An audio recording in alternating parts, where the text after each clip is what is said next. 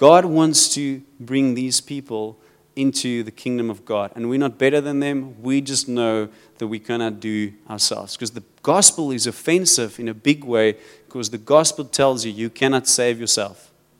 Gospel says you cannot do it on your own. It's offensive. I like to be known as somebody who can get stuff right. But you cannot save yourself. That's why the gospel is offensive. Okay, so I'm saying, and I think that this is what the Lord's revealing, is that the nations are raging. Even in our political system, there's a lot of stuff that's happening. The top 3 parties in South Africa, they are for abortions. Top 3 political parties in South Africa, they are for abortions. They are killing babies. Their policies kills babies. I'm not saying all of them people that voted for them, you are wrong. I'm just saying this is what's happening.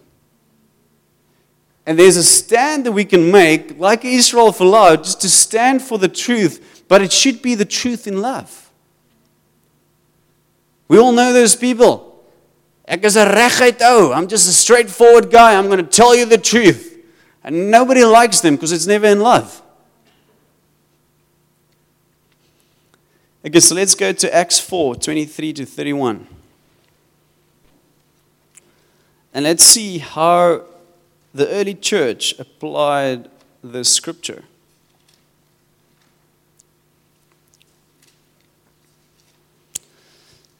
So Acts 4:23. So the context here is Peter and John, they just walked past the lame man, got hold of him, said, silver and gold we don't have, but in the name of Jesus walk. And because of that, there was a riot, they got into trouble, and now they're coming back to their friends and they're telling them what's happening. Hey guys, we get persecuted for doing good, for loving Jesus. And on their release, Peter and John went back to their own people. Their own people. This is your own people, by the way. Come back. Tell us the stories. We want to hear what God's doing in your life. And reported all that the chief priests and elders had said to them. When they heard this, they raised their voices together in prayer to God. Sovereign Lord, they said, you made the heavens and the earth and the sea and everything in them. You spoke by the Holy Spirit through the mouth of your servant David, our father David. And then they're quoting from Psalm 2. Why do the nations rage and the peoples plot in vain? The kings of the earth rise up and the rulers band together against the Lord and against his anointed one. Indeed, Herod and Pontius Pilate met together with the Gentiles and the people of Israel in the city to conspire against your holy servant Jesus, whom you anointed. They did what your power and your will had decided beforehand should happen. Now, Lord, so this is the 2 verses that we're going to focus on. 3. Now, Lord, consider their threats and enable your servants to speak your word with great boldness. So I did some wrestling when I was in primary school. I was the under 37 kg, under 11 champ. Yes, I can show you a few moves. But what they taught us, you would always use the other person's momentum. So what you're trying to do is you're trying to push this person that you're fighting with so that he pushes back. And when he pushes back, you throw him. You get him to the ground. And this is what they're actually doing. They're just pulling a wrestling move on the devil. They're saying, why do the nations rage and the peoples plot in vain? They say, hey, they're pushing back. We are moving forward. We are advancing God's kingdom. We are seeing these glorious miracles. Jesus is amazing. We love him. But the people don't like it. They don't like it. And what are we going to do? We're going to use this momentum, the negative momentum, and we're going to throw it back to God. We're going to say, God, verse 29, now, Lord, consider their threats. Consider them pushing back.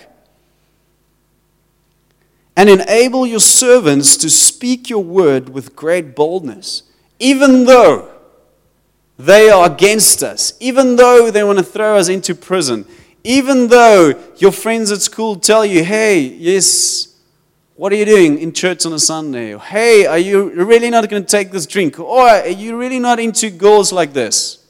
Or you're really not going to watch this pornographic movie? Are you really not going? You're really going to stand up for abortion? You're really going to expose this corruption? Are you really going to stand up for the truth? Are you really? Even though everybody comes against you, you say, hey God, this is just momentum for heaven. And then verse 30, they're getting bold here. They're like, wow. There's chaos in the world. We are being persecuted. They don't like us. So we're just going to ask for even bigger stuff. Stretch out your hand to heal and perform signs and wonders through the name of your holy servant Jesus. And then, like always, God comes and He honors this. And He's saying, after they prayed, the place where they were meeting was shaken, and they were all filled with the Holy Spirit, and they spoke the word of God boldly.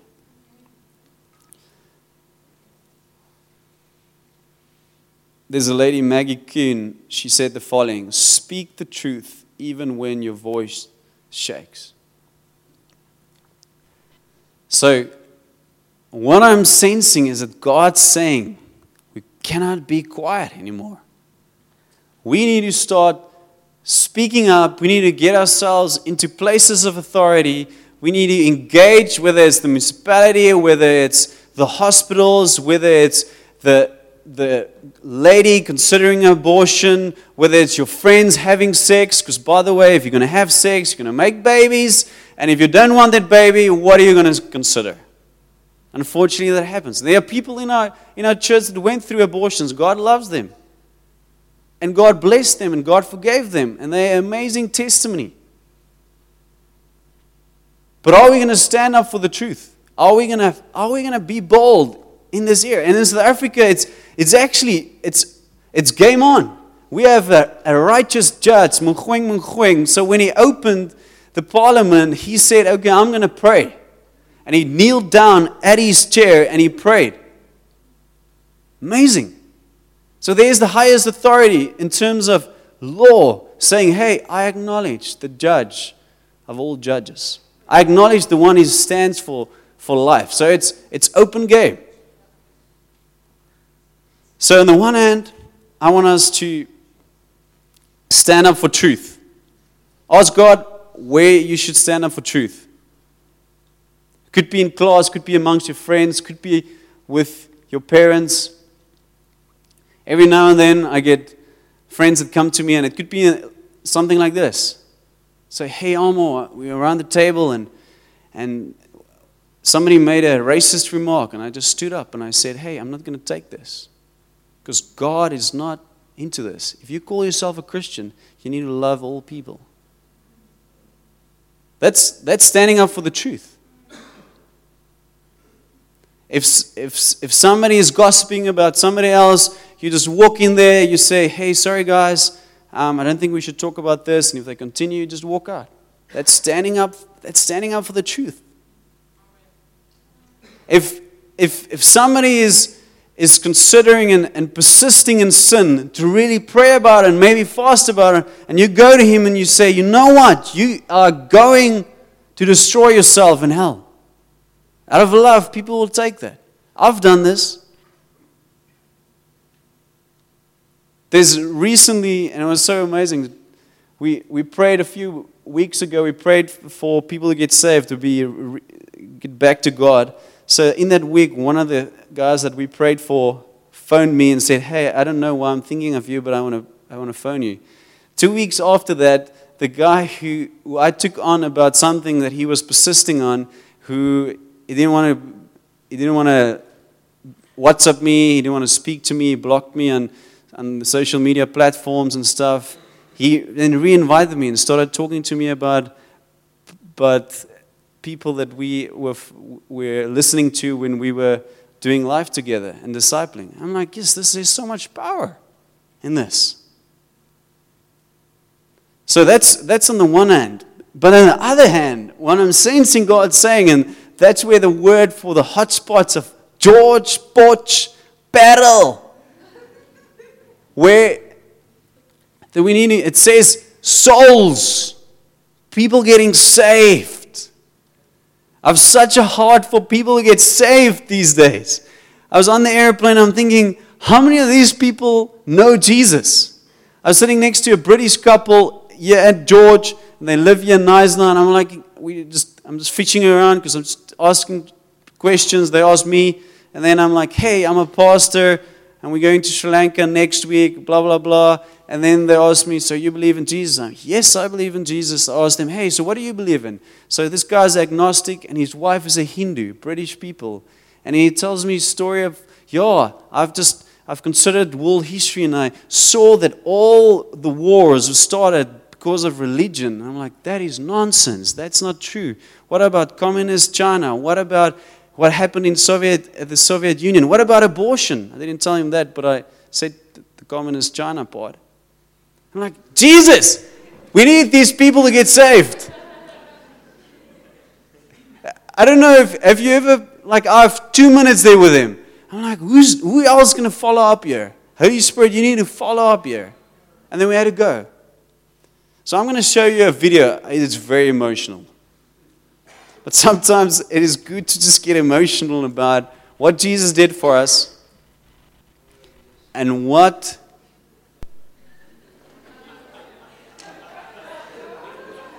Welkom Arnu. Arnu, jy het 'n snor, so jy mag nie huil nie. Hè? So I looked at this video, like our pastor in Stellenbosch, he used it once, and I remember it really touched me, but now I have kids, and it's going to be even, you can just hang on. Pause. Okay, so what I want you to get is this is what Jesus did for us. And I want you to understand that there are people waiting for you to speak the truth about the good news to them. Okay, so it's all about, hey God, we need to speak the truth. We need to stand up for what is right. But also, we need the gospel to penetrate into people's hearts. Okay, you can play the movie.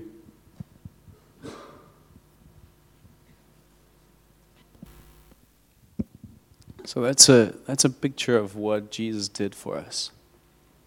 There's so many of our friends, they don't even know what Jesus did for them. Band, you can come up. And we are the people that can reveal to them the love that God has for them.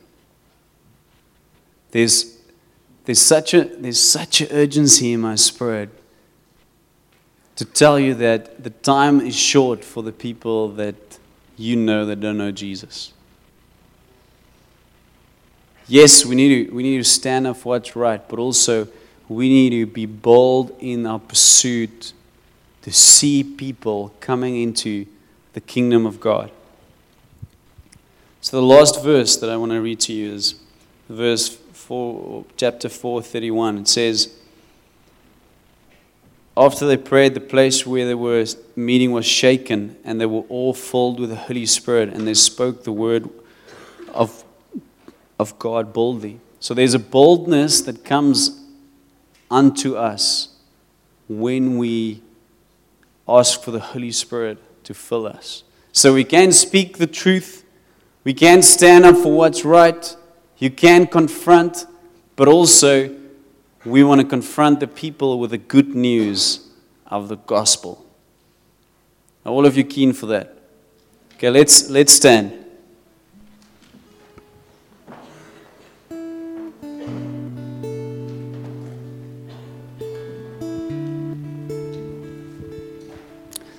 Okay, so while every eye is closed, just close your eyes. Lord, this is a holy moment, Lord, and I ask that you bring conviction to the people that don't know you.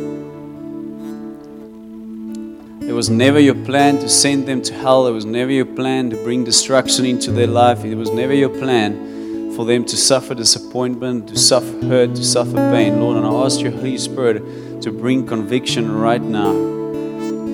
If you're that person and you know today that you need to come back to Jesus, or you need to make Jesus your Savior for the very first time, then I want you to raise your hand very high.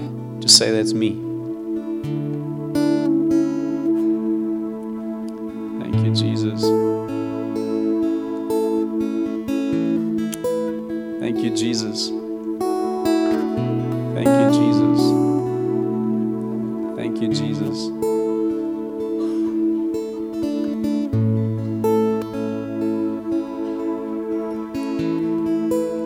Since there's a guy here, you've committed an awful act. You're just so convicted while you're standing here, and you feel like you first need to sort out something before you can come to Jesus. You don't feel you're worthy enough, and you're actually planning in your head you're going to sort this out during the week, and then maybe you'll come back. If that is you, I want you to raise your hand and say, "Hey, I want to come back to Jesus right now." Thank you, Jesus. Thank you, Jesus. You can open your eyes. Kyle, I'm going to call you forward.